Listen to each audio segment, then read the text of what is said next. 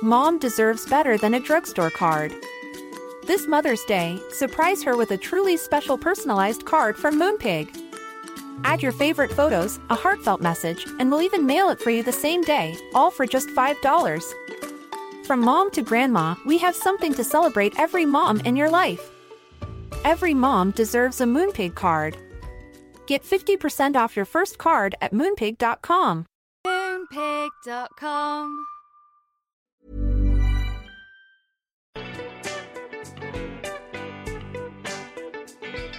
Hello and welcome to Sentimental Garbage, the podcast where all unsaved changes will unfortunately be lost.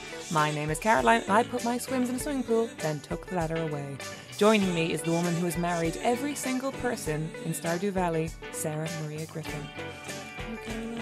I married Shane in Stardew Valley because I'm basic. Oh, Shane is emotional hard road, but you do get the blue chickens. So, you know, my personal favourite is Elliot because I like to mirror my own lived experience of living in total isolation and writing books. Oh, yes. Long, fabulous hair by the ocean. What a man. What a man. So today we're talking about girl games, which is a difficult thing to quantify because obviously... you want to start with the thing that video games are for everyone. And that is definitely how they started. Video games were for everyone. And then a diversion happened, which I'm interested in getting into, where they became a very hyper-masculinized space. And then women were sort of siloed into girl games. And I'm talking The Sims, Neopets, Nintendogs, Harvest Moon, Stardew Valley, all this stuff that like was highly feminine in its sort of design and also tended to be less about motor skills and reactions and more about decision and turn-based things and resource management. Do you think that's accurate? I think it is. I think The Sims especially is something that was probably designed for everyone. Yes. But it found its nesting place and its growing place in the lives of untold quantities of women. Every so often I meet somebody and I start talking about video games and they reach across and they say, "Did you ever play The Sims?" As though did you belong to this dark secret club of women who ached away hours building and constructing these detailed, fictional, perfect sandbox lives, or totally off the walls crackers, murder factories where you do factories, untold horrors to these digital people. But everybody's experience with The Sims is different. But it's something that seems to matter a huge deal to people, but also feels sort of private in that almost every conversation I've had with a girl who plays The Sims it feels like it just belonged to them. Yeah. And I think that's really, really special. You know? And it's interesting because Sims feels like something that would be natural for like an open world online play game. Yeah. And yet it hasn't happened because I think we know it's a private world you create just for yourself. And that's the real magic with video games, I think, and why I go to them and why I know a lot of people go to them, which is this sort of sense of transport or this sort of like passageway into a different place, a calmer or wilder or better place, you know. It's another world, and that sounds very silly and very childish, but it's not childish because play simply cannot just be for children. Play is so holistic and it's I don't know, I think it's more important than work. Yeah. And I will put a video game down if it feels like work, I'll tell you. I really, really will. The second it starts to feel like labour, I'm like... And I don't know what that magical quantity is, where the point at which, you know, growing fairy roses to get a very specific kind of expensive honey in Stardew Valley doesn't feel like labour to me. It feels like joy. It is just tasks and arduous things. But there's something else. There's an ineffable thing that makes the arduous tasks and the waiting for spring to come so you can grow the certain thing pleasurable. The resource management, right? Which again, as a phrase, sounds like hell on earth. Yeah. You know, if I was presented with a job opportunity that says the primary feature of this job is resource management, I would be like, oh, that simply is not for me. Yeah. A video game, however, resource management can mean anything from running your farm to collecting pieces of flowers and teeth from animals to build tiny effigies, you know, or it can be running a bed and breakfast on a boat that leads people across the river to the underworld as it is in Spiritfarer. There are so many different ways to manage your little bits and pieces. Animal Crossing is a resource management game. I don't know what it is about keeping these things in order that feels good. And I think it is something to do with power fantasy and control fantasy, but that's a whole other thing. So it's a whole thing that I do want to get into in a big way. Yeah, for but sure. Before we do, let me just like tell everyone your creds, I guess.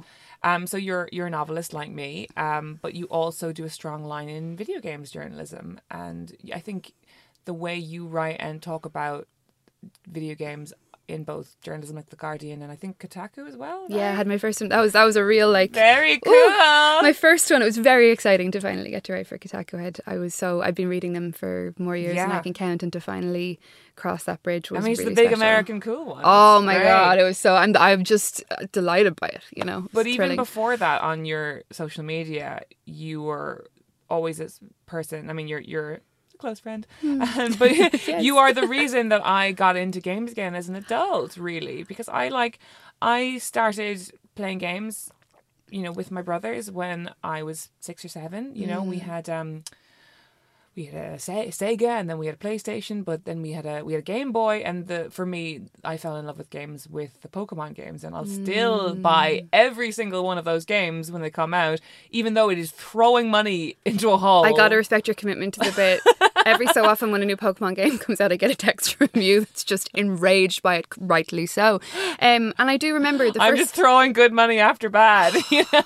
Gotta catch them all, buddy, you know? And we're chasing that feeling, right? Yeah. We're chasing that feeling of being a child that is touching the surface of another world. Like my first experience with Pokemon was that my dad had downloaded a set of emulators onto our household PC, and I played Pokemon Blue on the PC with my two hands crossed over each other because I'm left-handed and I don't always computer keyboard play is very difficult for me. So with one hand over the other until my wrist went dead, I would use the tiny 4 arrow buttons on the side of the keyboard with the numbers, and then the space bar is enter, and I navigated Pokemon like with my arms across each other like this the whole way to the Elite Four, alone, without anybody to talk to about it, because it felt strange, and it wasn't a game that anybody, it was before it was out, it was a hack, it was a translation made by like fans, and then when it hit our televisions, my whole world was completely rocked. Like I suddenly had this deep secret, but unfortunately it was not a secret shared by any of the girls I knew.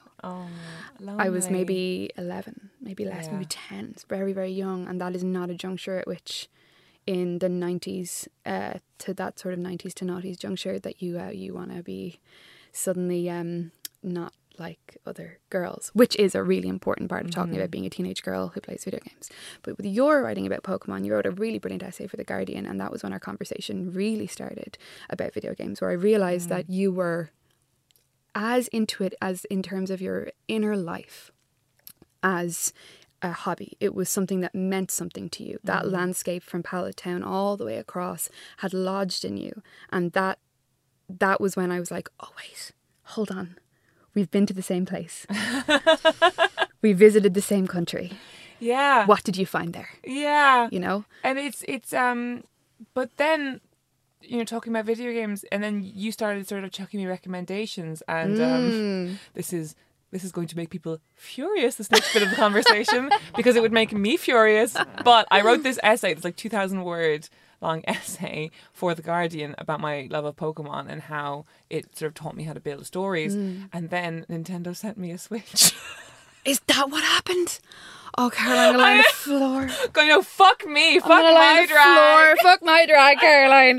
That's amazing. But then with that came this, the first real adult portal into gaming, and also COVID hit. Yeah. So I was getting into indie games for the first time. This place where, and I do think that, like, to diverge, you know, the 90s, our generation, millennials, the first sort of generation of people who like grew up with games as the norm, and most people, like, most people of most economic backgrounds that I knew had some kind of thing you could play games on in your house. Yeah, Do you know what I something. mean? Yeah, It yeah. had something. If it was Game Boy, whatever. And so everyone just had some experience of games in their life, and they were for everybody. Like Mario was for everyone. Donkey Yeah. Kong was for everyone. I played all these games with my brothers, and there was no like differentiation of how much we were enjoying They were like them. Lego. Like right? Lego. Like Yeah. precisely like Lego. And then I think in the noughties, a sort of a confluence of things happened both in the culture and in games, which is that, I mean, ding, ding, ding, we're talking about millennials and the noughties, and I'm about to bring up 9/11. Take a shot. Yeah.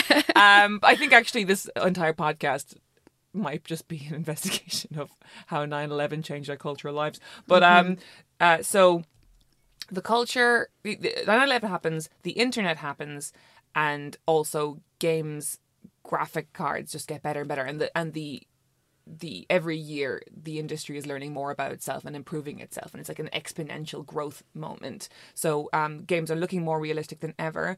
Everyone has the internet, so everyone becomes obsessed with sort of shocking themselves, looking on rotten.com. I was about to say, Holy Mary, Mother of God, rotten.com. rotten.com. Yeah. And like finding the goriest, worst sort of blue waffle lemon party. Waiting for them to load on the screen, gathered around Line with by people line, and just car holding the crash chair victims. and waiting to see something that would make you feel anything. Like, and you were oh, 12. man.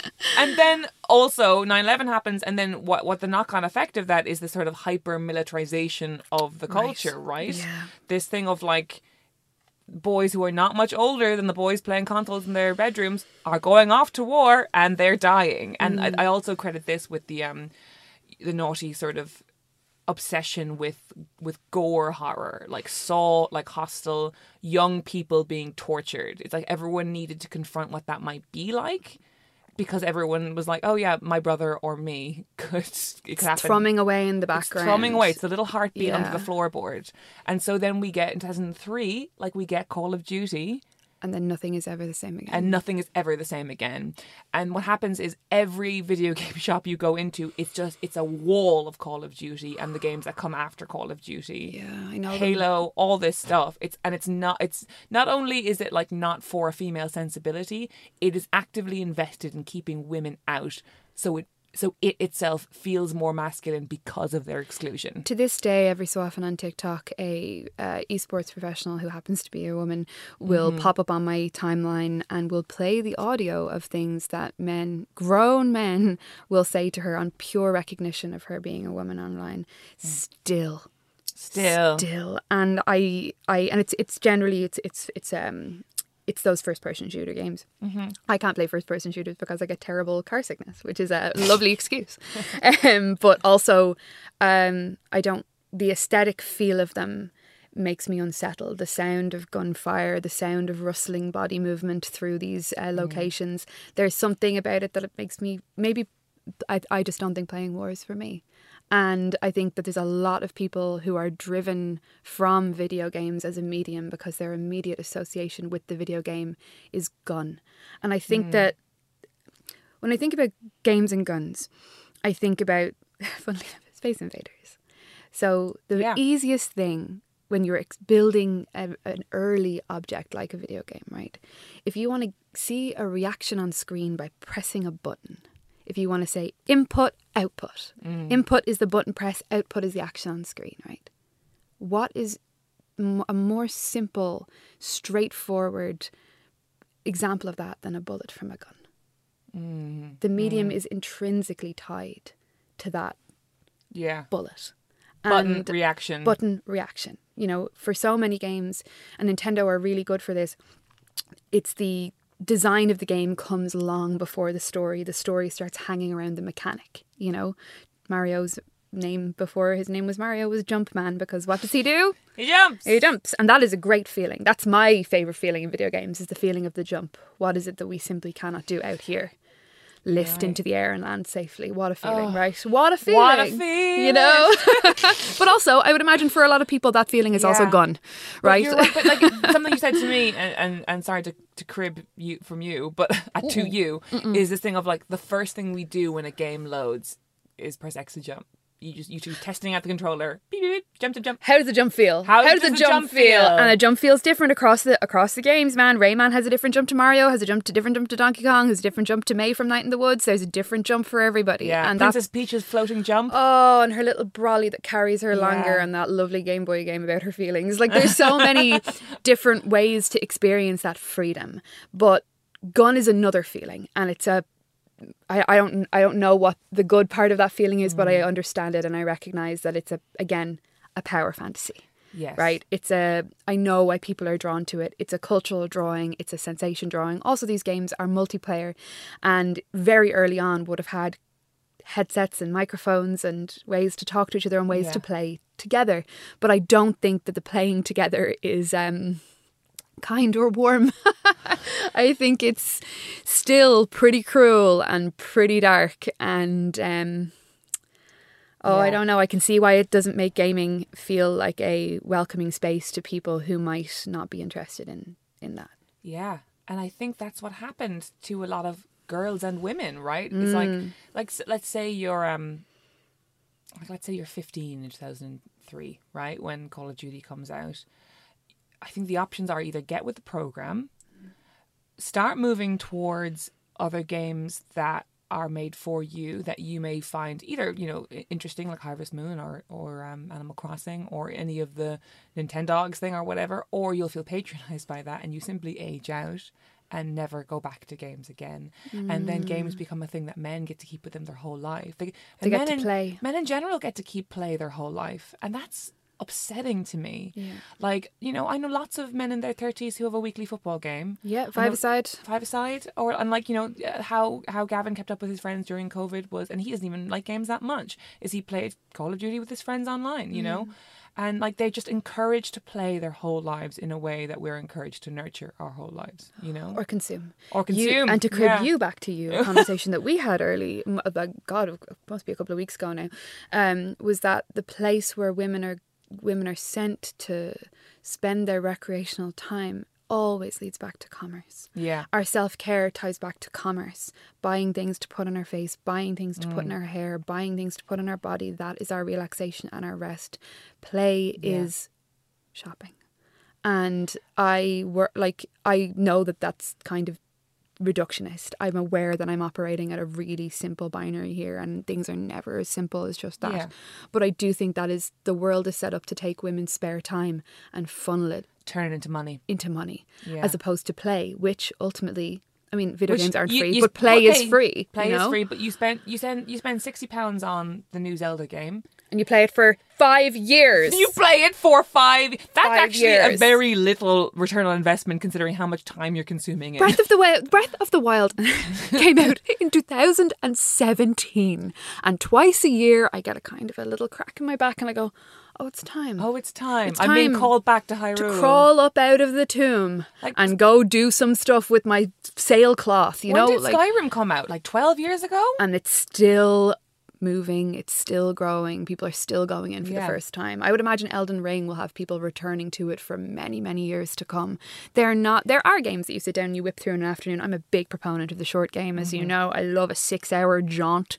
I love something I can hit in an evening top to bottom. Something that you can just consume over one weekend and be moved by. Yes. And then just kind of move on from, but it's still there in your locker. Exactly. But then there's other games, arguably like Pokemon, like Zelda, big, and like Animal Crossing, which was a life raft for so many people during that first year, during 2020, that you just get to live in. You just go back there. They're a third or fourth or fifth place where you go to just be somebody else. Think of how much inside your home. A home inside your home. And The Sims is the very same thing. It's a home inside your home. People play for years and years that one object because the active play is free. One character. You know? One family, one swimming pool with no ladder. But that's I still will open games that I've. We still have all of our old consoles, and we collect consoles in our house, myself and my husband, and we'll open my old N64, dust it off, blow into a cartridge, and just for the look on the screen. And I know that you can play all the old N64 games on the Switch, which is a gift, frankly. But there is something about that feeling and that crunch of something that you played as a child, but still has the depth and worth that it always had, you know? And I don't know, that there is a feeling of, like I keep saying, of leaving the world, as opposed to being constantly reminded that you're in the world, in a body, in a set of responsibilities, which I think, I don't know, I think people who aren't men could probably do with a bit more of.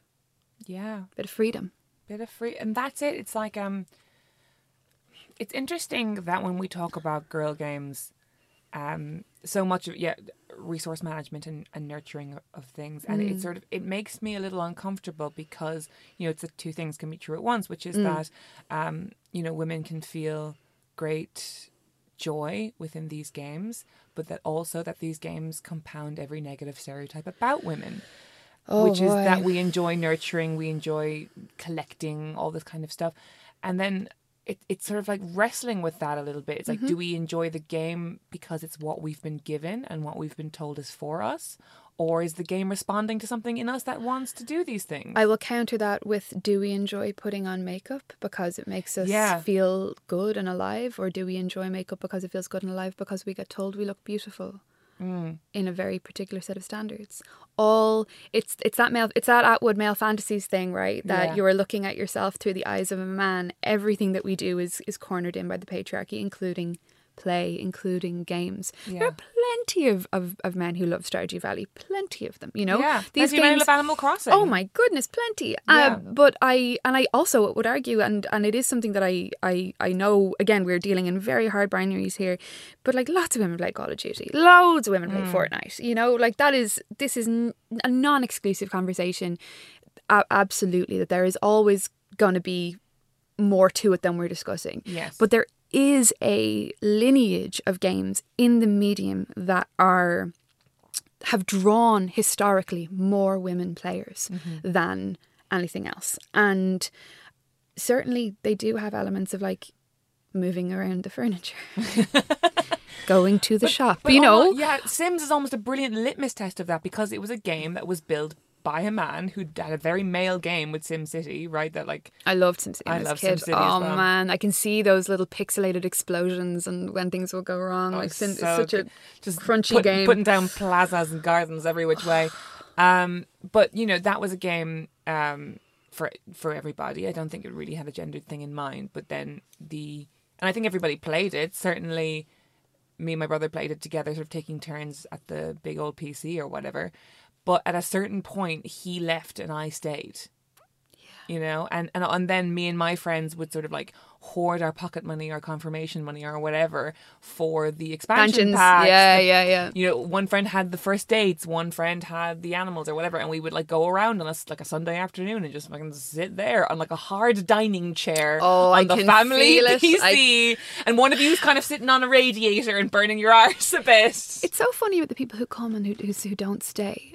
My first experience of the video games console was my childhood best friend Steph, who got a Super Nintendo for her Holy Communion. I remember going to game with her and her mum to get this.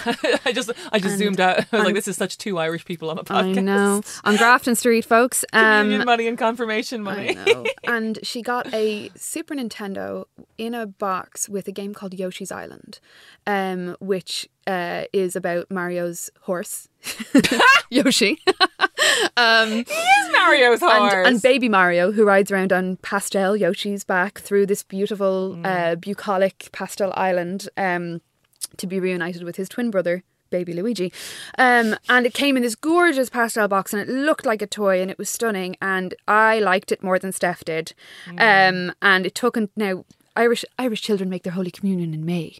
And it wasn't until the Christmas that our Lord and Saviour Santa Claus came and got me a Super Nintendo. And I played we're all it just waiting around religious festivities. Like, because you got the SNES and you kept it for 10 years, like it was a huge deal. And I got mine with Super Mario All-Stars, which was 5 games in one, but no Yoshi's Island. So when Steph and I would play Mortal Kombat, The Lemmings, Yoshi's Island, whatever, all the time until eventually tides change, things become different. You know, your interests diverge. You're still friends, but one of you is obsessed with video games and the other one isn't. Yeah. Donkey Kong Country 3 and 2 were the other two games we used to play, which is when I'm hungover or sad, I will still open up Donkey Kong Country 2 and play it like a musical instrument to soothe myself. I know it inside and out. It's like you playing Wonderwall sort of thing. Yeah. I'm just like, this, and I know this and it brings me somewhere. Anyone want to see a cool trick? To see how fast I can get through this? Yoshi's Island looks like a girl's game. Mm-hmm. It's full of flowers. It's full of tiny pink dinosaurs. It's full of babies. I tried to play it again recently, thinking that I could open up and I would have muscle memory and feel like, yes, I beat this as a 6-year-old. I would like you to think about what is a 6-year-old? A plant. A sentient plant, you know? A sentient plant! Like, when you're 6, you're just... Yeah. It is impossible. It's so hard. It's so hard, Caroline. It's a really difficult game. It requires patience, repetition. It is not fair to the player. It is a pain, and I am staggered by the patience and smarts that we had as kids, the two of us, 2 6-year-old girls, and this extremely unforgiving platformer that is very cute, but I challenge any of you to pick that up and not feel like the world is against you. It is not a friendly game. And when you get hit by an enemy, Baby Mario pops off your back, goes into a bubble, and then starts crying. It is so when you have to get it back before he gets kidnapped. So when you are in peril, the sound that you hear is a screaming baby. It is a very difficult game. And when we were 6, we worshipped at it like it was an altar. Like, we loved it. Wow. And we beat it. And you beat it. That is, I think that's something when people come back to old games a lot, they're amazed by how difficult they are. And they're like, how on earth? It's like, because you had nothing else on. Oh, you had endless hours. You had nothing else. It was you and the TV in like probably an upstairs bedroom with like a shitty old TV. Yeah. And a closed door and nobody to talk to you and only focus. But it's still hard.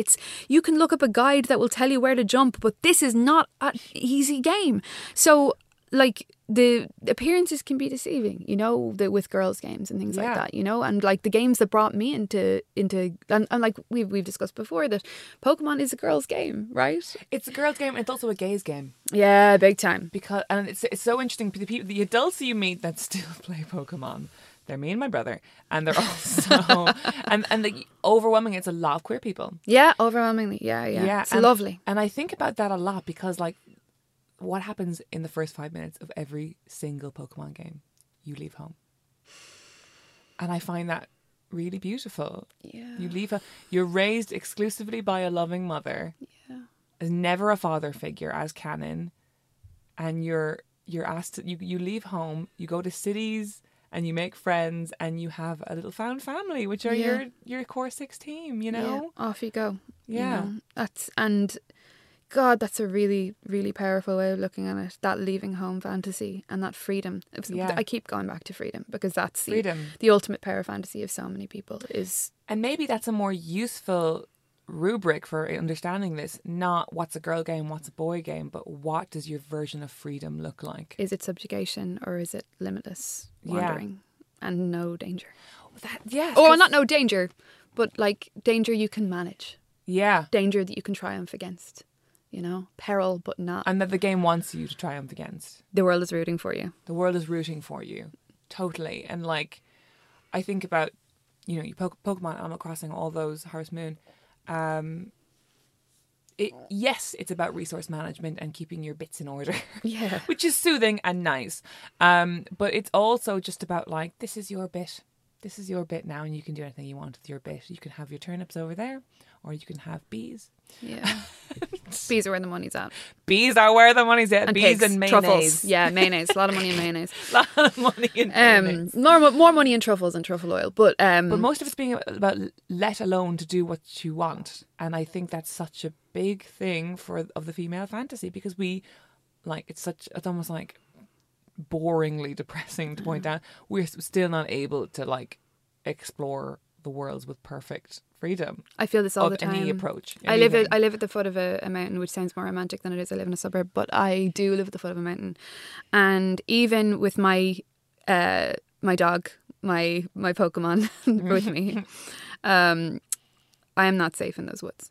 Yeah. In Hyrule, I can go anywhere. I can climb. And you got any your sword surface. and shield. Yeah. And pretty fast set of feet with a decent enough stamina bar. I can run if I'm stuck. You can't run here.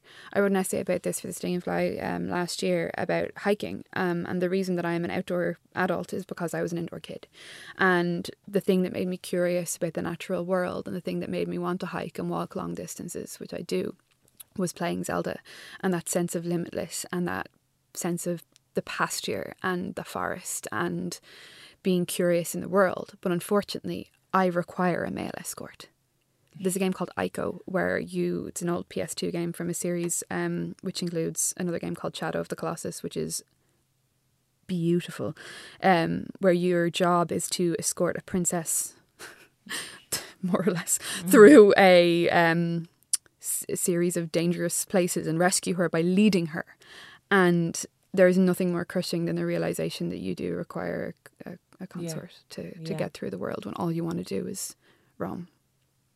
I remember feeling that so deeply because, as I mentioned, during COVID was when I sort of had my big games renaissance, and I did Breath of the Wild and then started Skyrim and did lots of the indie games that we'll talk about later that are so delightful, and I will get anybody back into gaming if they've had a long rest. But around that time, there was a very famous murder of a young woman called Sarah Everard, and it was very much a London thing, and she was our demographic, and she was murdered by a policeman, and I felt so angry for weeks. It's interesting because the podcast we were doing Sentimental in the City at the time, and there's a podcast around then when we're bursting to tears a lot. Yeah. And both me and Dolly have talked a lot about that and being like, we weren't crying about the show, we were crying about that as well. And you wrote a column for the Examiner about freedom around that time, which I spoke to my mother about doing yoga in the park. What would I do if women didn't get murdered? I would do yoga at night. Yeah. I would do yoga at night. And I would talk to weirdos on the bus. Yeah. Because I wouldn't be afraid that they would get off the bus at my stop and follow me home. I would have sympathy for everyone I met because women don't get murdered. More compassion, more love. Yeah. And that's what you do in these games. You go anywhere and you talk to anyone. You could help anyone because they are not going to kill you. Yeah. If someone asks you for a weird gold insect, you say, sure, honey. I'll fucking sort that out for you. No problem. I will pass an enormous forest at night and find it for you and bring it back for a small reward. For 20 rupees, and I'll roll my eyes and go, only 20 rupees, but it was worth it. It was a hell of a time. It was a hell of a time. It was a hell of a time.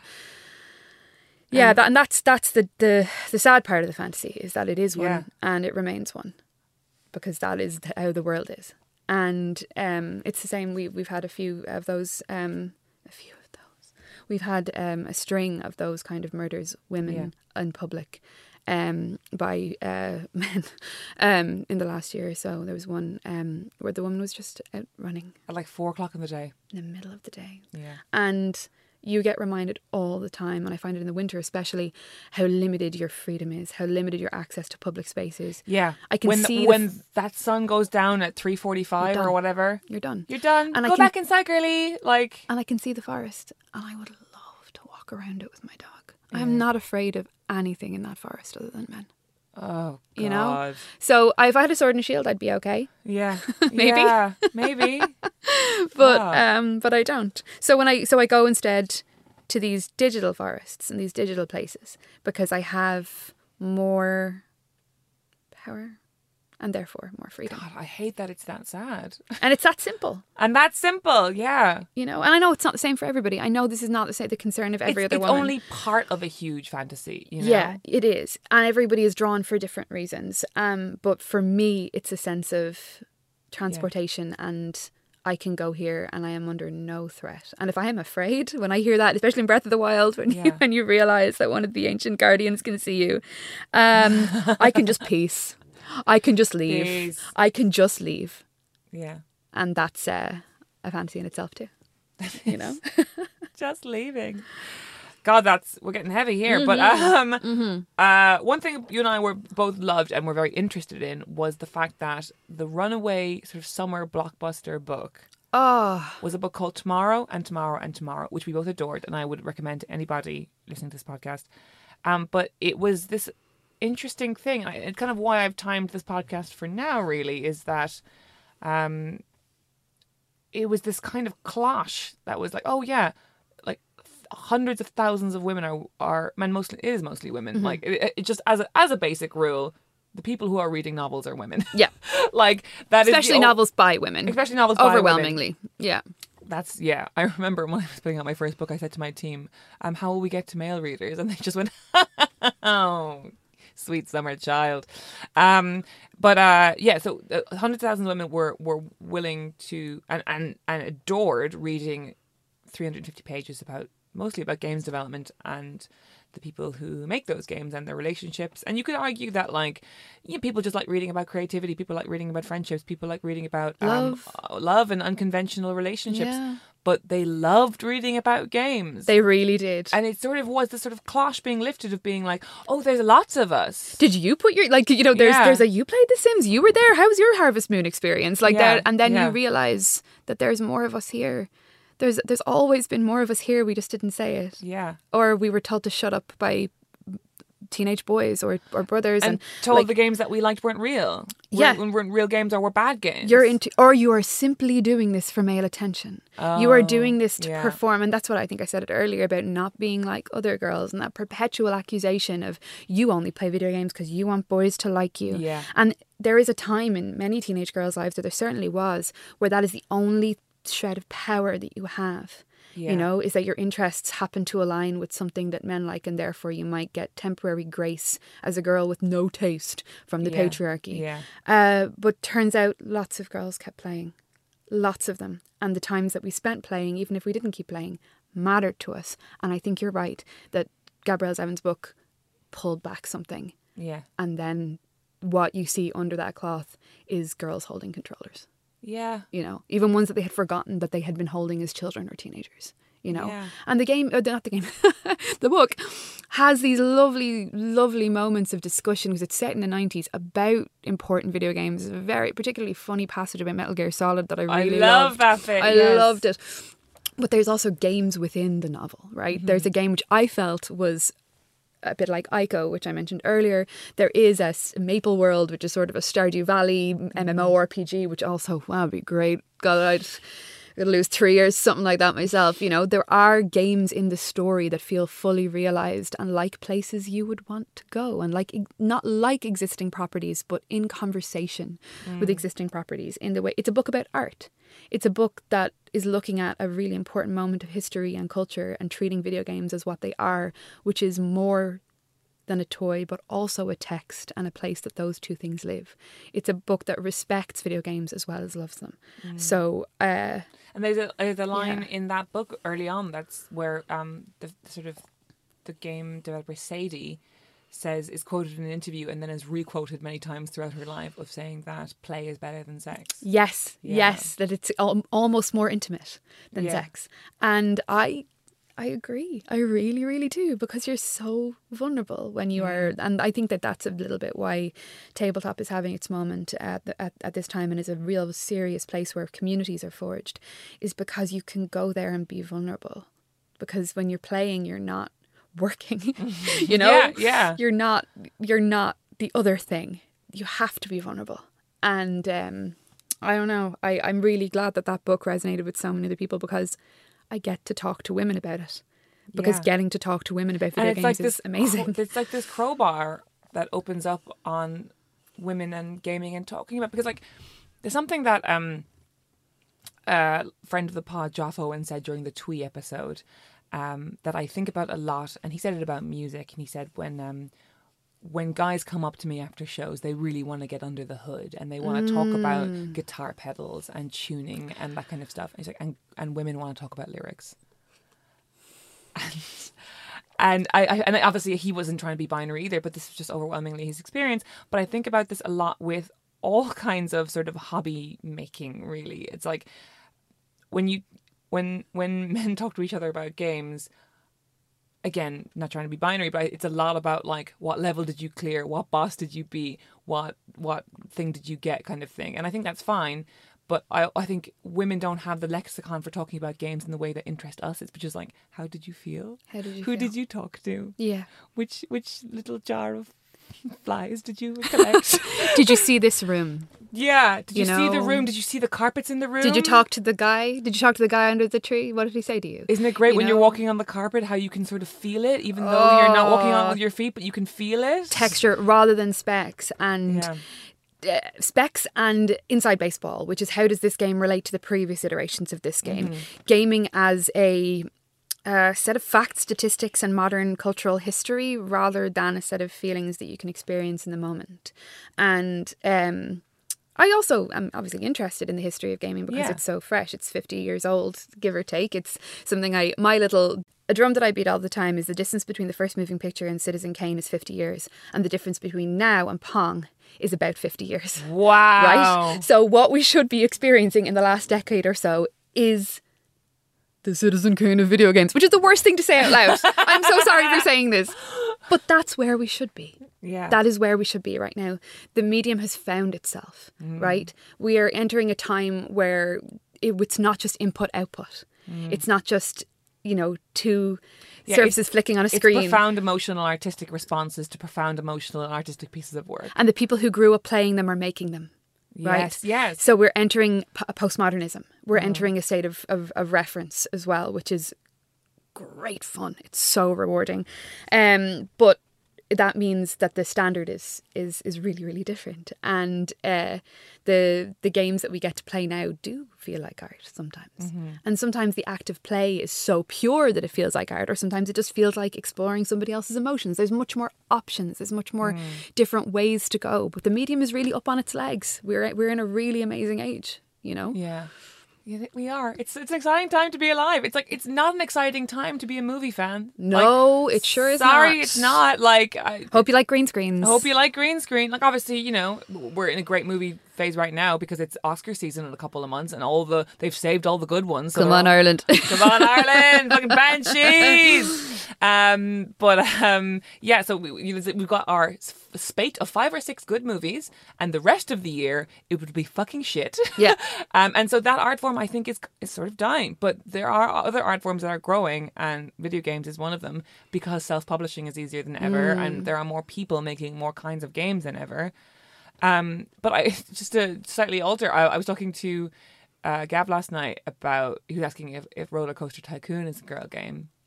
And I was like, oh yeah, absolutely. Theme park. And all kinds of like theme hospital I wasn't Roller Coaster Tycoon, but I was very much theme hospital, but like the building of businesses, And he said, there's an absolutely straight line between people who played Roller Coaster Tycoon as a kid and people who became graphic designers later in life. I get that. Really pleasing organisation. Yeah.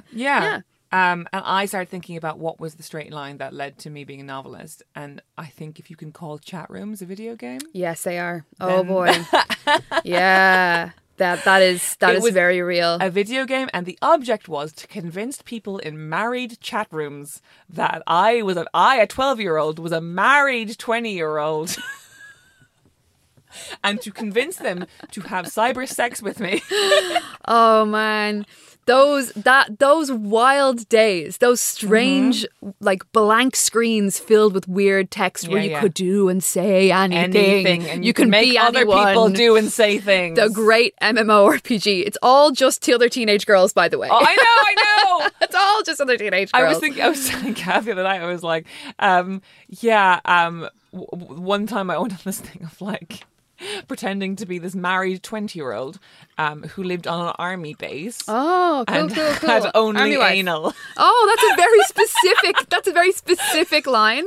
That's a specific quest for you to go on. I just wanted to think of the most extreme things I could think of, and like and the idea that like I thought I was talking to like 40-year-old married men, I was probably talking to 12-year-old boys. Oh man, they remember you somewhere in the strange nexus of their memory that like planted a terrible seed. You know, like and what else does a novelist want to do other than plant terrible seeds? Terrible seeds. I don't know, mine directly goes back to video games. Mine completely, my life as an novelist goes back to video games. It's The Legend of Zelda Majora's Mask. And every time I go back to that, I feel different. And every time I go back to it, I marvel that, again, as at 11 years old, I was capable of dealing with how difficult it is.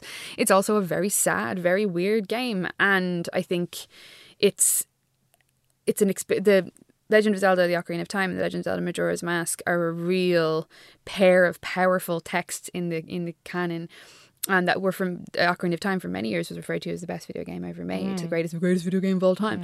But it's in that other place that I learned that I wanted and needed to make other places, you know? Yeah. And that feeling of, and it's also quite scary, a place to go to be. Now, you're always equipped and you're always, you know, you have the sword and the shield and the magic and the hookshot and all the bits and pieces you need. Crucially, gaming was not traumatic. I mean, dying was not traumatic. No, you fall and you rise again, Yeah. right? You fall and you rise again. And it's annoying at most, but it wasn't distressing. And that was my starting point. And every so often I meet another Majora's Mask person. And it's a very the girls that get it moment. Yeah. You know? I definitely think that, like, from my own, there's a straight line between me getting into YA and the last 45 seconds of Ocarina of Time. Oh. Because there's a moment where, so you've played as Link. You were first a Kokiri child, and then you find out that you're not a Kokiri child. You're actually just a human. Yeah. You go forward in time. You're a big, strong man With a little cute earring. with a little cute earring, and then you save the world from destruction. And you've seen the worst things. Yeah. And you've seen the marketplace in Fire full of the dead. full of zombies, and it's a setting, and it's awful. God, that change in Hyrule Castle Town when it goes from this vibrant medieval little sesh full town. of like chickens. Such a sesh town. It's scorched. It's scorched and when you go back. And Yeah. it's different to, it's different to watching a movie or seeing a TV show, because it's you and it's your town, and they wrecked your town in the time that you were asleep. And so you fight Ganon, and you undo all this in thing. the fallen castle. But then you go back, and then they send you back in time, and there's this beautiful moment where like you put the sword back in the stone. you do, and like. All the village people and all your friends are dancing, and they never knew what happened because you stopped it from happening. But then the last sort of frame is Link just sitting on a log and looking fairly melancholy, and you're like, oh, everything he's seen, he has to just go back to being a child, knowing that he's not really a Kokiri. And Majora's Mask happens directly after. It's this psychic, sorrowful journey that he goes on after his adventure. Yeah. After he's just done this horrendous time travel situation where he has lived in an adult's body and saved the world. And his little companion, Navi the fairy, leaves him. Like, she flies into the window, she leaves. She leaves. And he's alone. So at the beginning of Majora's Mask, he's going through the forest on Epona by himself, looking for his friend, who the only person who was with him consistently through the journey and who witnessed his time travel and his victory. The only and he never finds her. She's gone. So huge stuff. That's so just like what I'm interested in when I write YA, which is like the things we ask of children, and then we ask them to grow up. And like I find it so fat. And like Zelda is just a video game series, and I know you're the expert, and I've only played a couple of games, but like it's so interested in trauma. It is. It's so interested in pain. It's so interested in pain because Link is he is a swordsman, but Link is a girl, but is my opinion. But Link is a swords person and is also a healer. Yeah. Link moves from town to town, to city, and heals people along the way. If you ask Link to get you something, Link will get it for you. Link fixes small problems and big problems and calamities and missing chickens all the way across. And the use of music in Ocarina of Time is something that I feel like I hear artists and creators talk about a lot, that it's a healing thing. When you play music, you fix things. You can make rain come. You can pause time for a moment. You can... Their healing is at the core of what Link does. And Majora's Mask does a really, really good job of looking at... Like it's really a game about death. Like, you wear the masks of 3 dead figures in order to inhabit their bodies as you move through. This is like a gnarly game for real. Like when you talk about it out of context, you're like, that's not chill at all. But it is the song that you play in order to acquire the mask that is their spirit, is the song of healing. Yeah. Like, so Link is a healer, and that is a lot to ask of a child. To be a champion and a cleric and all of those other things, you know. And those are the questions that you have to get to when you're writing for young people, because those are the questions that they are asked by the world every day, you know. Yeah. Like it's the big and the small, it's the calamity and the chickens. That's so much part of Calamity and the Chickens. Part of growing up is knowing how much you can take. Yeah. And when you got to peace out. When you got to hit the bricks. When you got to hit the bricks. Gary's Abra, man. You got to teleport out. Gary's Abra. Gary's Abra will only mean things to a very small number of people, but I love you all. Yeah, God, we got... People are going to be expecting, they're going to talk about Nintendogs. We sure aren't. We sure are not. What if Zelda was just about pain? What if it was just about pain? But another thing about, and I think a lot of people play Breath of the Wild during the pandemic, and something that I found oddly soothing about it was it's 100 years after the disaster. It's after the war. It's after the war, and like there's very few villages left, and there's lots of ruins, but people are making a go of it. And I found that very soothing. They all maybe have heavy-handed as a metaphor, but they all have a lot of hope in them, I think. Yeah. And there is a limitlessness to Breath of the Wild because it's a non-linear dungeon structure, which is, again, a boring inside baseball term. But it's non-linear. You don't have to do anything in any particular order. Yeah. You just go. You can do what you can do. You can handle what you can handle. A lot of the progression is not actually to do with combat. It's to do with puzzle solving. I love a puzzle. And the ruins and the woods and the people you meet along the road. Like, it's a resilient... Hyrule is a resilient world because there have been so many Hyrules. Zelda's nearly 30, you know, and there have been so many iterations of that space.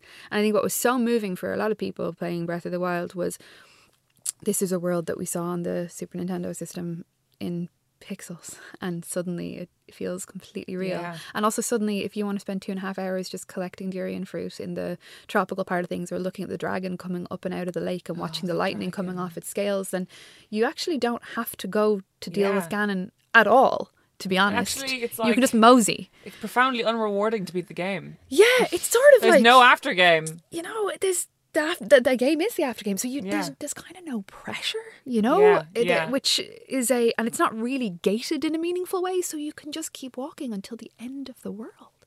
Anything that you can look at, you can touch, which is, again, about freedom. And during the pandemic, when there was approximately none, I can understand why people were drawn to this world, because it was hopeful, you know, and it was limitless. What a combo. What a combo. You know? Something that came up a lot when I asked on Instagram about what kind of girl games they wanted to cover. A lot of like... Mom deserves better than a drugstore card. This Mother's Day, surprise her with a truly special personalized card from Moonpig. Add your favorite photos, a heartfelt message, and we'll even mail it for you the same day, all for just $5. From mom to grandma, we have something to celebrate every mom in your life. Every mom deserves a Moonpig card. Get 50% off your first card at moonpig.com. Moonpig.com. Quality sleep is essential. That's why the Sleep Number Smart Bed is designed for your ever-evolving sleep needs. Need a bed that's firmer or softer on either side? Helps you sleep at a comfortable temperature? Sleep Number Smart Beds let you individualize your comfort, so you sleep better together. J.D. Power ranks Sleep Number number 1 in customer satisfaction with mattresses purchased in-store. And now, save 50% on the Sleep Number Limited Edition Smart Bed for a limited time. For J.D. Power 2023 award information, visit jdpower.com/awards. Only at a Sleep Number store or sleepnumber.com. Those movie games and franchise games, TV, the Mary-Kate and Ashley games, enormous amount of fans. The Barbie games, the sort of Harry Potter Hogwarts games, I think have gone viral in recent years. Woof. Yeah. I find it really interesting that there was this period where if something was big enough to have a movie, it was big enough to have a game, and that does not exist anymore. There are copies of Shrek games knocking around, man. Like, the one thing about about video games moving from a hard object into a digital object, I worked in a video game shop for 3 years, maybe 2 years, 100 years in my soul. Maybe I'm still, I've never left. A part of me is still there, but it was at that. At a turning point, it was sort of the year of the Wii, which that ages me. I think you age yourself by technology. I'd like to go back to the Wii in a minute, but carry on. But the secondhand section of the game shop was absolutely rammed with adaptation games that nobody ever wanted to play again because they were churned out as a piece of merchandise as opposed to a thing in itself. But they are made by people, and there is always going to be glimmers of goodness about them, you know. And sometimes these games are also what you bring to them and what you make of them. And I think there's a whole pocket of those games around various celebs and toys for capital F, capital G, for girls that were really pleasurable and really, really delightful, you know. For me, a big thing was horse games. Horse games. Did you horse game? Not a horse girl. Not a horse photography girl. The other one. Yeah. Yes, photography games. Photography Pokemon girl. Snap for the N64, big one. And the new one is really good as well. I think the new one's really, really chill. Yeah. There were quite a few, because there was also like a real time where you could just get a demo of a game anywhere. Oh, free with a magazine. Free with a magazine. Yeah. There was like a wildlife photography game that I played a couple levels of. The horse games is an interesting one because it spoke to an ache. Not just a fantasy, the way Harvest Moon speaks to a fantasy. No, a need. But an ache. Like, because, like, if you're, like... I think I'm going to do a total separate episode on horses, to be honest, because there's a lot there. Yeah. But this thing of the only access you get to horses, maybe if you're lucky, is, like, this little window of time where your mum drives you to the riding stable down the road once a week or once a month even, or less. And the rest of the time you need to fill in desperately that time with horse experience before when you own your horse. This is really beautiful, Caroline. I feel like you're very vulnerable right now. I'm like, your love of horses is amazing to me, and I completely understand. It's a bridge. Do you know what's a horse game? What? Zelda's a horse game. You know, but that is because in real life they are large, scary, untamable, expensive animals, but who don't love you. No. Dead stare. I find them very frightening. I'm very scared of them. Yeah. I mean, people are going to write in being like, my horse loves me. I don't think he does. Your horse does not. Charlotte, Polo doesn't love you. He's just hungry, you know. But for real, I think that it doesn't demystify them, but it I feel that thing, that ache of the unknown and the great untamable beast that suddenly then lives in your screen, and you can engage in a fantasy with them. You can engage in an intimacy with them that otherwise is. And it was I used to also sort of like buy horse magazines because I was so convinced that one day there will be a reality in which I own a horse and I will need to know everything, and like, so scraping out my horse's hoof on like a riding star or whatever, or Barbie's horse games was like, I'll need to do this every day, so I better do it every day here. The life you build for yourself. The life you build is the fantasy life. Oh my God, that's gorgeous. Yeah. Oh. There was like, horses, so this is the first year of my life where I've had enough money to go to horse riding lessons. Every so often on Instagram you put up a video or like a clip of you moving around on horseback, and I'm just like happy for you. You're just jaunting along in a field, and I'm like, you look so free and happy. That's it. It is your back is upright, you know, like you're just. It's like you've always been doing it. Do you know what I mean? And you have. I was while I was in my youth, but then also in your head and in your heart. And in my head. I feel about horses the way I feel about gaming, in that I took a break, but I never quit. No, your heart doesn't quit. The heart never quits. The heart goes last. No, and what an amazing thing to be a grown up who can pursue when we were doing like the bummer section earlier where there's no freedom. There is also a lot to be said for the pockets wherein you can go and do the fun thing. If I wanted, I could go take archery lessons. Mm-hmm. That's a thing that my grown-up person self could do. That is, there's nothing stopping me doing. Say a couple of buses, other than my shoulders. Yeah. But I could go learn how to hold a sword. I could do that if I wanted. You know, if that was the call for me, I could. There would be nothing on earth stopping me doing it.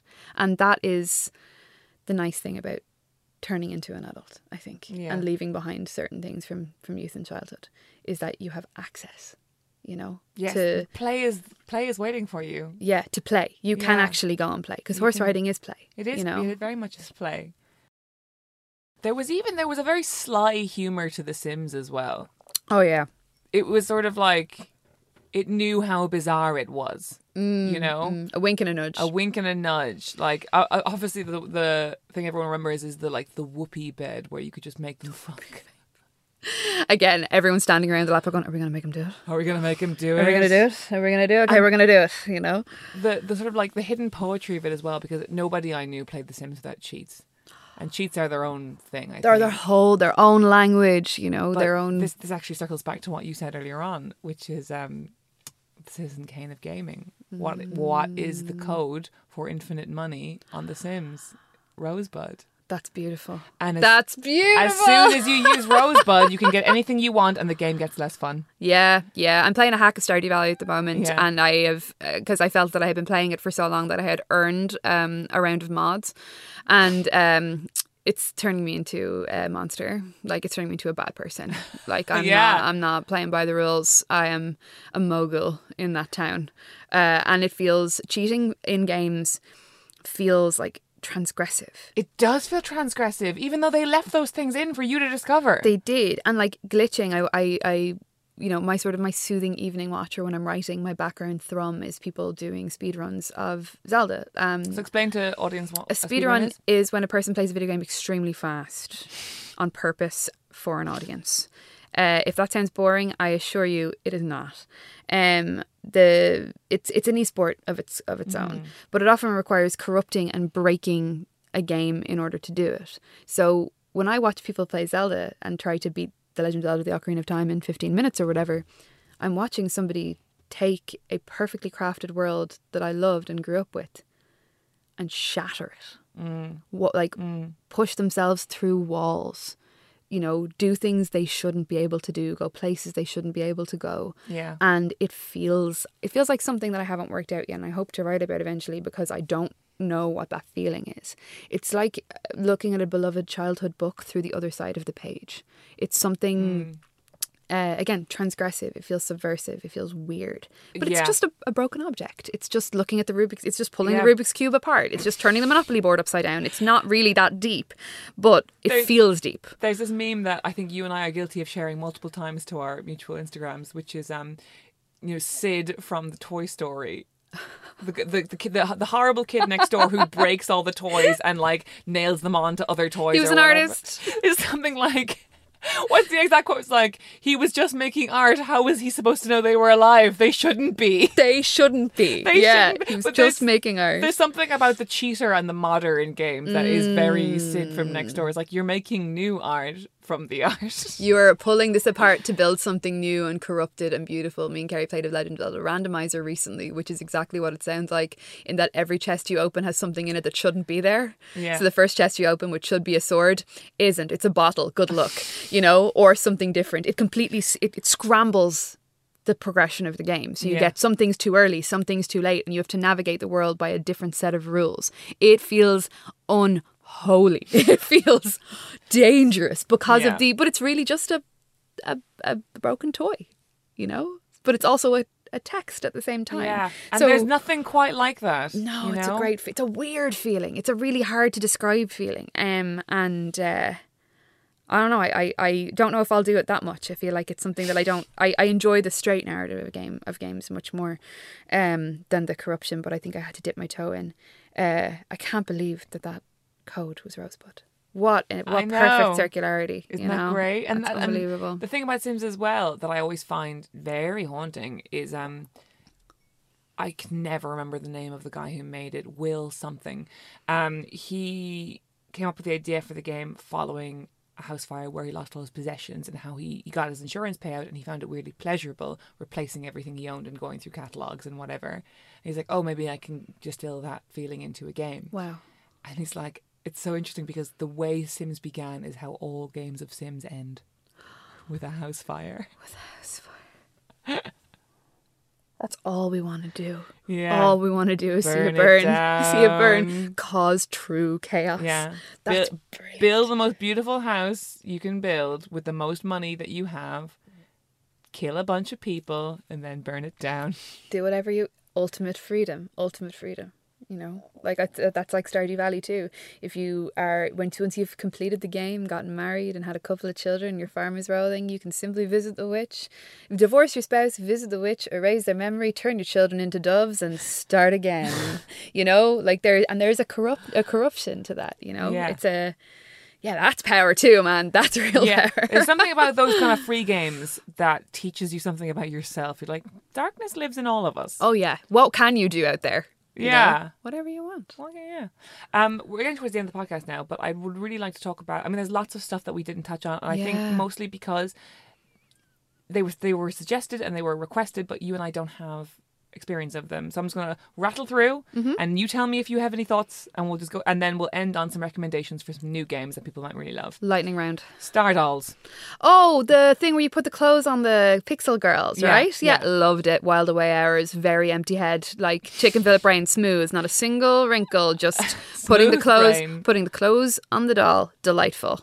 Habbo Hotel. I haven't got a clue what it is, man. I remember it being... Because there were ads for it in the back of Ms. Magazine, Ooh. Habbo Hotel, and then I think it became really rife with pedos. Oh, no. Is it like Neopets?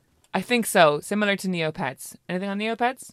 Loved it. Accidentally put my Shoiru up for, which was painted like a crystal, up for adoption, and then never played it again. Neopets is genius. It was lovely. I played it a lot as a child. But I remember giving away my one little particular guy and then not wanting to play it anymore. The heart went out of it for you. Yeah. A deep cut, but mentioned by many people, the Sabrina the Teenage Witch video game. No. So I watched it on YouTube, and I totally forgot. I did play this. What was it on? It may have been, I think, PlayStation and PC. Yeah. Is it Mr. Joan Hart? Well, it's hand-drawn animations, most of it. Wow. But it has the voice actors. Okay. So, the animations are not great. But the whole thing, it's so small, but also gets to the heart of what girls and what children really, really loved about Sabrina, which was that house. Oh, the house. I can see her bedroom... And the other realms. So the whole game was inside of her house and just like collecting spells and like going into the spell book. Yeah. There's something big dining room. The dining room would be shown very seldom. And the stairway up to her bedroom, like I can see it. I lived in that house too. Yeah. I know. We all lived in that house in our heads, and like, it's so good. And yes, that entire game was just poking around the house, which is all you ever wanted to do on the TV show. It's point and click. Point and click, poke around the house, talk to your cat, go into the other realm. I mean, that's kind of a bit like there's a lot of really beautiful indie games that function under that principle as well. You know, it's a really good method to play. You know? It's kind of like one of those proto indie games in a way. Yeah. What else was there? Have we talked about Theme Hospital a bit? Yeah, we did. We did. Graphic designer, totally. Yeah. Something about Theme Hospital that really brought out the worst in me was you had to hire and fire everybody who worked at that hospital. More power. And like just like firing them for no reason. And like I know we're of a generation where everyone thinks of themselves as kind of like a real socialist, but like your capitalist notions come out so quickly when you're playing these games because you're like, this motherfucker's sick again. Get out of my hospital. This janitor not clean up the vomit. Get out of here. I think the reason that I didn't play Theme Hospital was because of all the vomit. There was a lot of horror, a lot of casual horror in Theme Hospital. It was a bit. And one of the illnesses you have was like having a big head. Yeah, and I can really see that in my brain. Yeah, my mind's eye. I feel like Theme Park did that to me as well. It was a bit gross at times. Yeah, kind of gnarly. And I'm not always down for gross. Gross sometimes gets a bit okay, I'm out for me. And especially when I was like a soft little delicate flower of a teenage girl, I was like, no, I don't look at that. The worst thing you can be reminded of at that age is bodily functions. Yeah, tell you what, and those games are all crises that you can deal with in Theme Hospital and Theme Park are to do with people who need to use the bathroom or need to throw up real quick. And nah, man, too soft. No, too can't soft. do it. Yeah. One thing that came up a few times, and I remember them because when I worked in HMV, I remember there being a lot of them. The Imagine games for the DS. Oh, You so familiar they're like with this? career games, weren't they? Career game, like imagine school teacher, imagine Yeah. manicurist, imagine interior designer, imagine wedding planner. They would come into the video game shop that I worked in and sit and gather dust, and no one ever bought them. Yes, same. Yeah, I yeah. always thought, who plays these? And apparently, according to my DMs, some people. Oh, I'm glad. I'm glad for that them. somebody did, because they would just sit there and kind of look at me, and I remember feeling. And they always got really dirty. Yeah, because they were DS white. boxes got Oh my very God. dirty and grim very quickly. The feeling of peeling. You have this from working in a record store. I'd say that like the feeling of peeling stickers off of those boxes And is just the like gluey bits and layering stickers on stickers on top of each other. It's a real thing.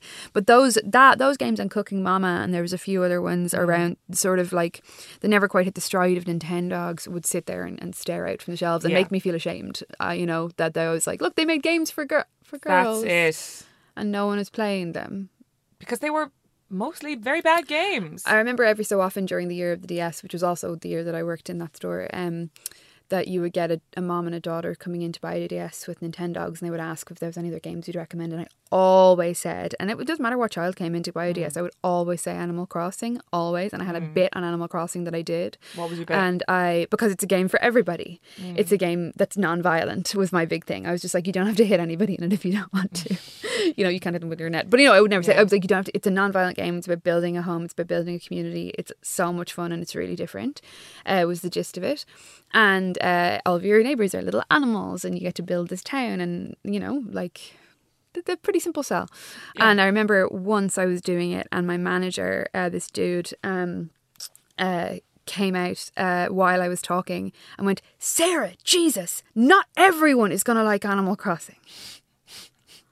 Boy, was he wrong. And I fully had to stop the interaction to go burst into tears. You know when a man shouts at you? Oh, and no. I was so embarrassed. The mother who was standing there was really shocked, but he was so cruel and it was really humiliating. And then the year that my first piece of writing about video games was about Animal Crossing, and it was for The Guardian. And I remember this little 19-year-old me that still lives inside me being like, everyone does like Everyone does. You were right. Hope you fucking post it to him. You were right. It is for You everyone. were right. Your feeling about it was right. You had the right instinct about it. You weren't wrong. And it won't take away that sound of his voice at that moment of humiliation, of which there were untold trying to work in that shop. And I stayed there until I truly could not stay. I stayed there out of spite at the end. I was like, no, you won't drive me out of here. But I'm so glad that Animal Crossing had its moment. But I do think sometimes about those Imagine games and Cooking Mama and the other ones that didn't.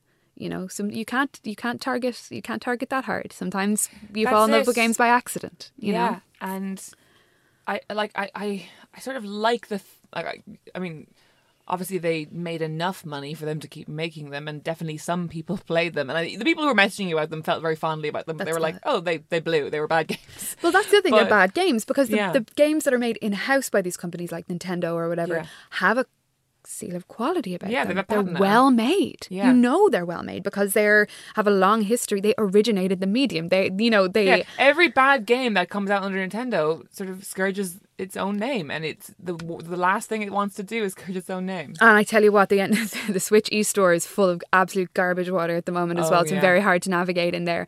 And Nintendo don't bring out big games very often, and that time and that quality shows, I think, and it's the same with a lot of other AAA producers, but indies have that time and that love as well.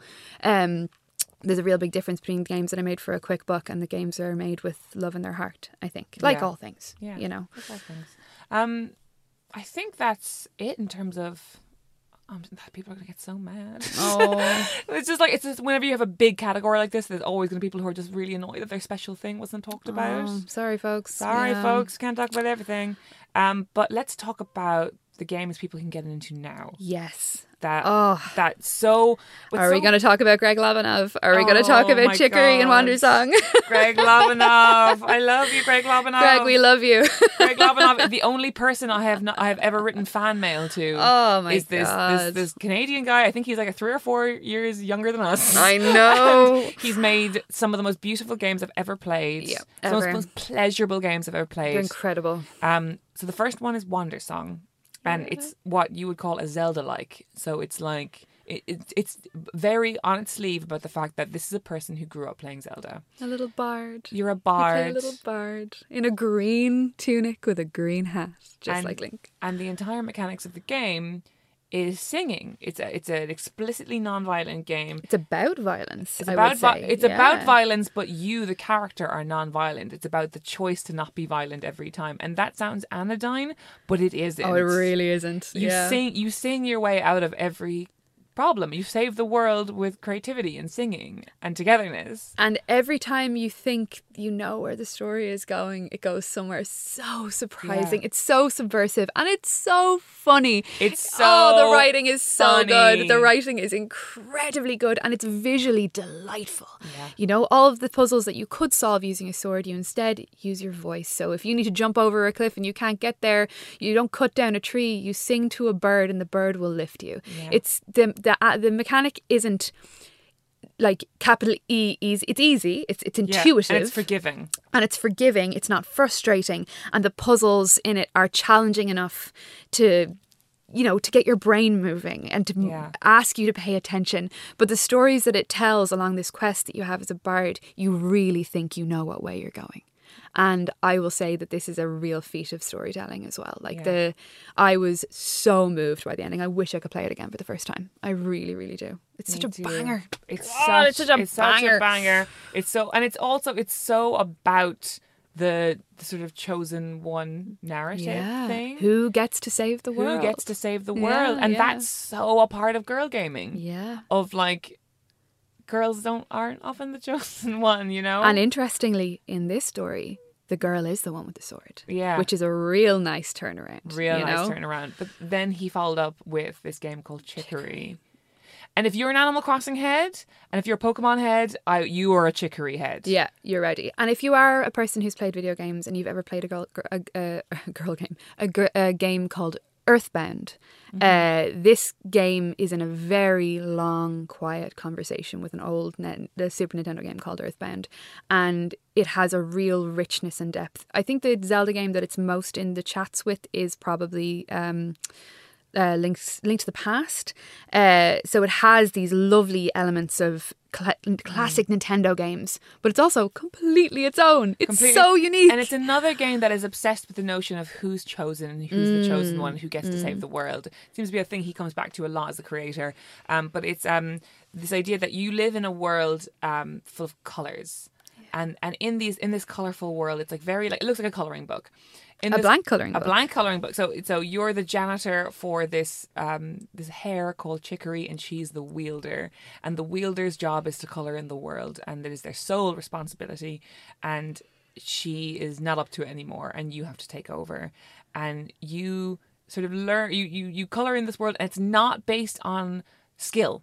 No. Like, the game doesn't know whether you're colouring it in well or badly. Yeah, and it doesn't care. And it doesn't care. It doesn't care. You just hold the A button on a tree and watch a landscape fill with blue. And you can go and scribble over it if you want. Yeah. And oh my God, it's so delightful. But it's not just a colouring game. No, it's an adventure game. It's an adventure, you know? And the puzzle solving in it does rely on colour, but it's not.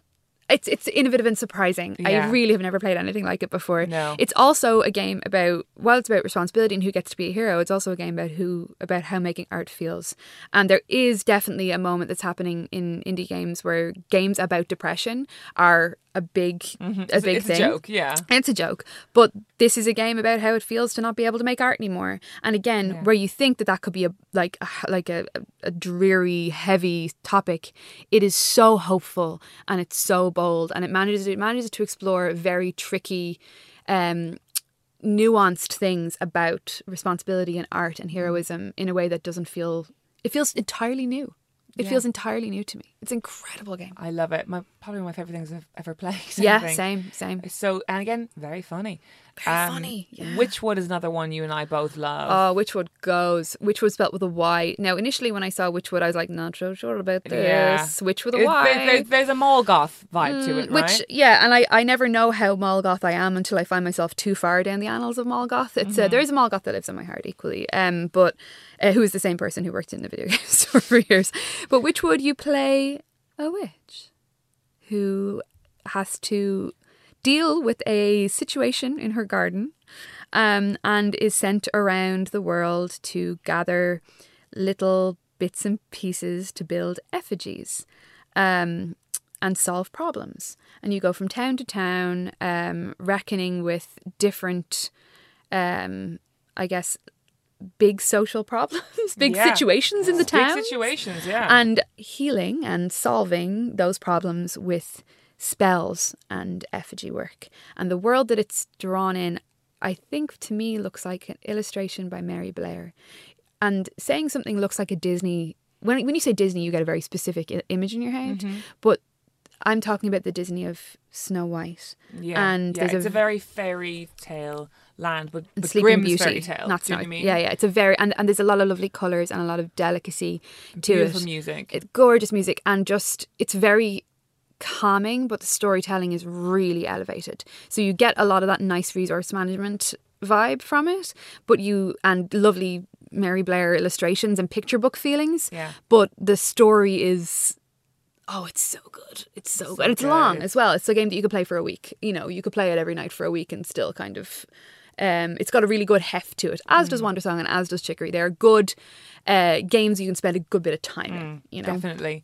And what's interesting, because we've talked a little bit about like how women, like girl gamers in general, I don't know, I don't want to, obviously I'm talking about a lot of people, but how the gun thing tends to be less appealing to us, maybe. I don't want to go too hard on that. However, there are some girl games that are out right now that go heavy on the hacking and the slashing and the killing and the murdering, but while still very much being girl games. One of them is Boyfriend Dungeon. Oh yeah, which I so adored. good. The concept behind Boyfriend Dungeon, Nuts. Unhinged. You're subletting your cousin's flat in like a San Francisco type town for the summer, and in this world everyone is hot and is also a weapon. Yeah. So like these very hot anime sort of type people, but they turn into like a dagger at night or a lightsaber. So the dates that you go on with them, you can also wield them as a literal sword. So it's a dating sim and a dungeon crawler roguelike going around battering things in like malls and like schools, and it's bizarre, but it's so good. What's so brilliant about that is that like your chemistry and your connections with people directly improves your performance in these dungeons. It's not like how many games do, where like the character interactions are the secondary thing, or they're treated like a secondary thing. I think all games should have a dating option. I think absolutely all games should have a dating option. No question. It's something I really firmly, you should be able to marry people in all video games, or like just like gently shag around until you've unlocked all the possibilities for life in that world. And this is a great one that completely integrates that relationship building and dating element with combat, and it's so satisfying. The combat in it is brilliant. I think it's a cousin of Hades in that way, which I also think is a girl game. I'm playing it at the moment, and my hand started going numb when I was playing it. I was like, oh, this is time to put this down. I'm very late to Hades because it was huge, and I was like, this is too big, I'm not looking at it. And then a bunch of years after it came out, I was like, oh, this is actually fantastic. And it has that same dungeon crawling roguelike procedurally generated dungeons where it's different every time you go in. That feeling is Boyfriend Dungeon is half a dating sim and half a dungeon crawler. Cult of the Lamb is half a cult simulator, which is essentially a kind of an Animal Crossing, right? You have to run a little town. You have to run a little town. You have to look after your disciples. You can sacrifice them. Make sure no one gets too rowdy, or they go in the stocks. And so you're trying to keep everybody happy or unhappy, depending on how you want to run your cult. I like to keep people happy. And then by night you go and kill your enemies. A counterpoint to that one in terms of structure and vibe is a game that I always put on people called Going Under, which is about working in tech. Yes. Oh my God. If you hate your job, you will love Going Under. Yeah. It's about, you're an intern called Jackie who starts working at a soda startup, and your job as an intern is to go down into the basement to the other failed startups and acquire important relics from therein. Yes. One is called Joblin, which is, I guess it's like a courier service where there are lots of goblins. Then there's Styx Coin, which is the crypto one, which is like the river Styx and everyone is a skeleton. And then there's Winky Dink, which is a dating one where everyone is like sexy devils.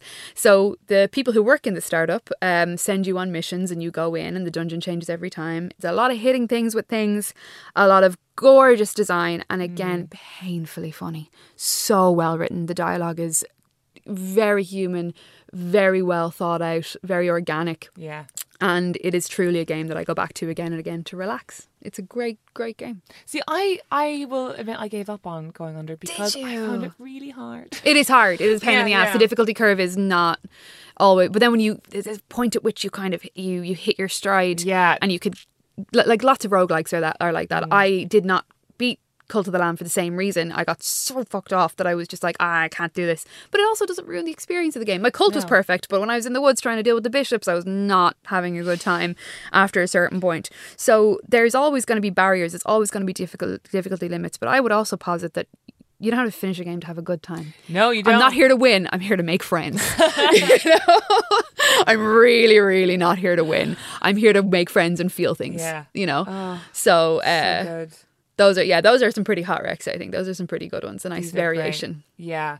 And I also would say as well that, like, if you are somebody who maybe hasn't gamed in a while and you find that, especially in these winter months, your evenings are just disappearing to your phone and sort of like kind of rewatching like The New Girl and kind of being on your phone, and you go In to the bed, TikTok vortex. you go to bed feeling both wired and empty. You need one of these games. You like, do. Yeah. the way you will just not be on your phone for several hours is kind of almost enough for me. And I know that's pathetic, but I really need something to jolt me out of playing social media like a video game. I mean, social media is the ultimate video game, right? That's the ultimate girl game. Yeah, where you you accrue a reward by approval or redistribution or engagement. It's all a video game of thought or a video game of performance. That is the true girl game. Yeah. God above. So yeah, it's a great place to go. It's the other screen.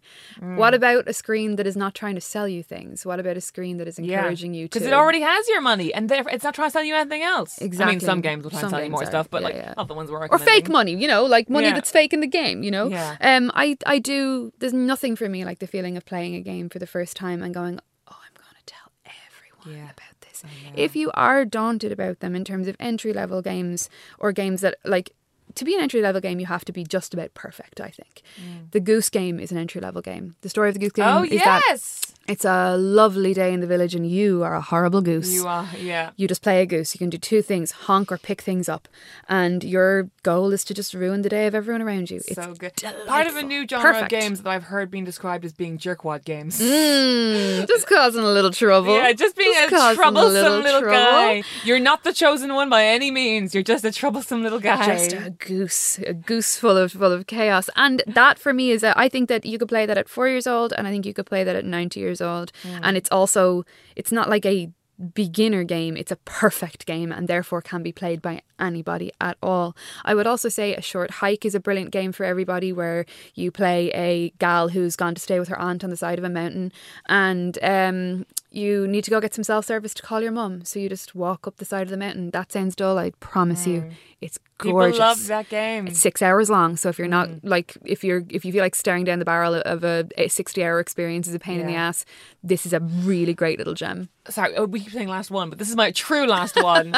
If sort of the mechanics and the stress of games isn't for you, but you kind of almost want to play a movie, there's like visual novel games, like the best of which I think is What Remains of Edith Finch. Oh, what a game. Yes, it's beautiful. And you can't lose What No. Remains of Edith Finch. No. You are simply playing through a story, and it's about sort of like it's a horror, it's a very doomed family. If you loved a doomed family saga, Give me a little Haunting of Hill House. Give me a little Shirley Jackson. It's very Shirley Jackson. Yeah. Like I think it's a great entry point. Do you know what it is? I think it's a really, really great one. There are so many different ways to play a video game and different kinds of games to play. It's such a rich experience. It might have began with a gun, but it doesn't end there. You know, it's open.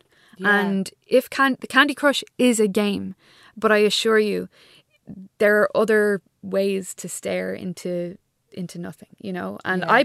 I play a lot of Candy Crush. I do. I will open up my phone. I play a lot of Bubble Bobble on my phone. Bubble, a true classic. But I think that if you can make the reach across the bridge, or if you were a girl with a controller in your hand and haven't been able to find your way back there, it's waiting for you.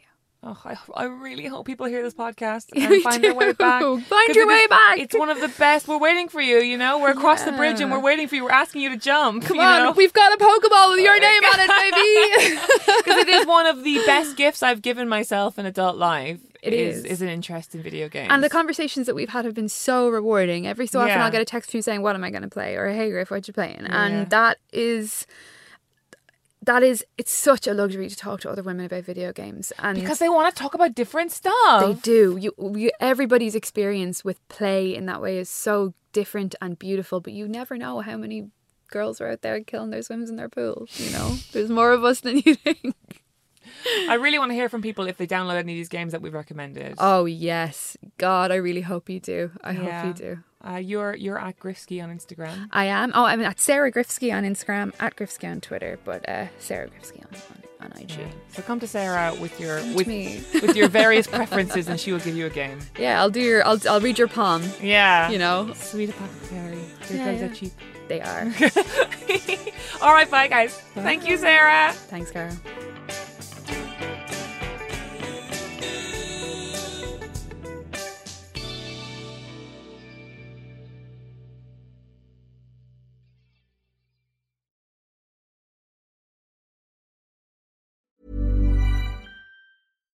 Mom deserves better than a drugstore card. This Mother's Day, surprise her with a truly special personalized card from Moonpig. Add your favorite photos, a heartfelt message, and we'll even mail it for you the same day, all for just $5. From mom to grandma, we have something to celebrate every mom in your life. Every mom deserves a Moonpig card. Get 50% off your first card at moonpig.com. Moonpig.com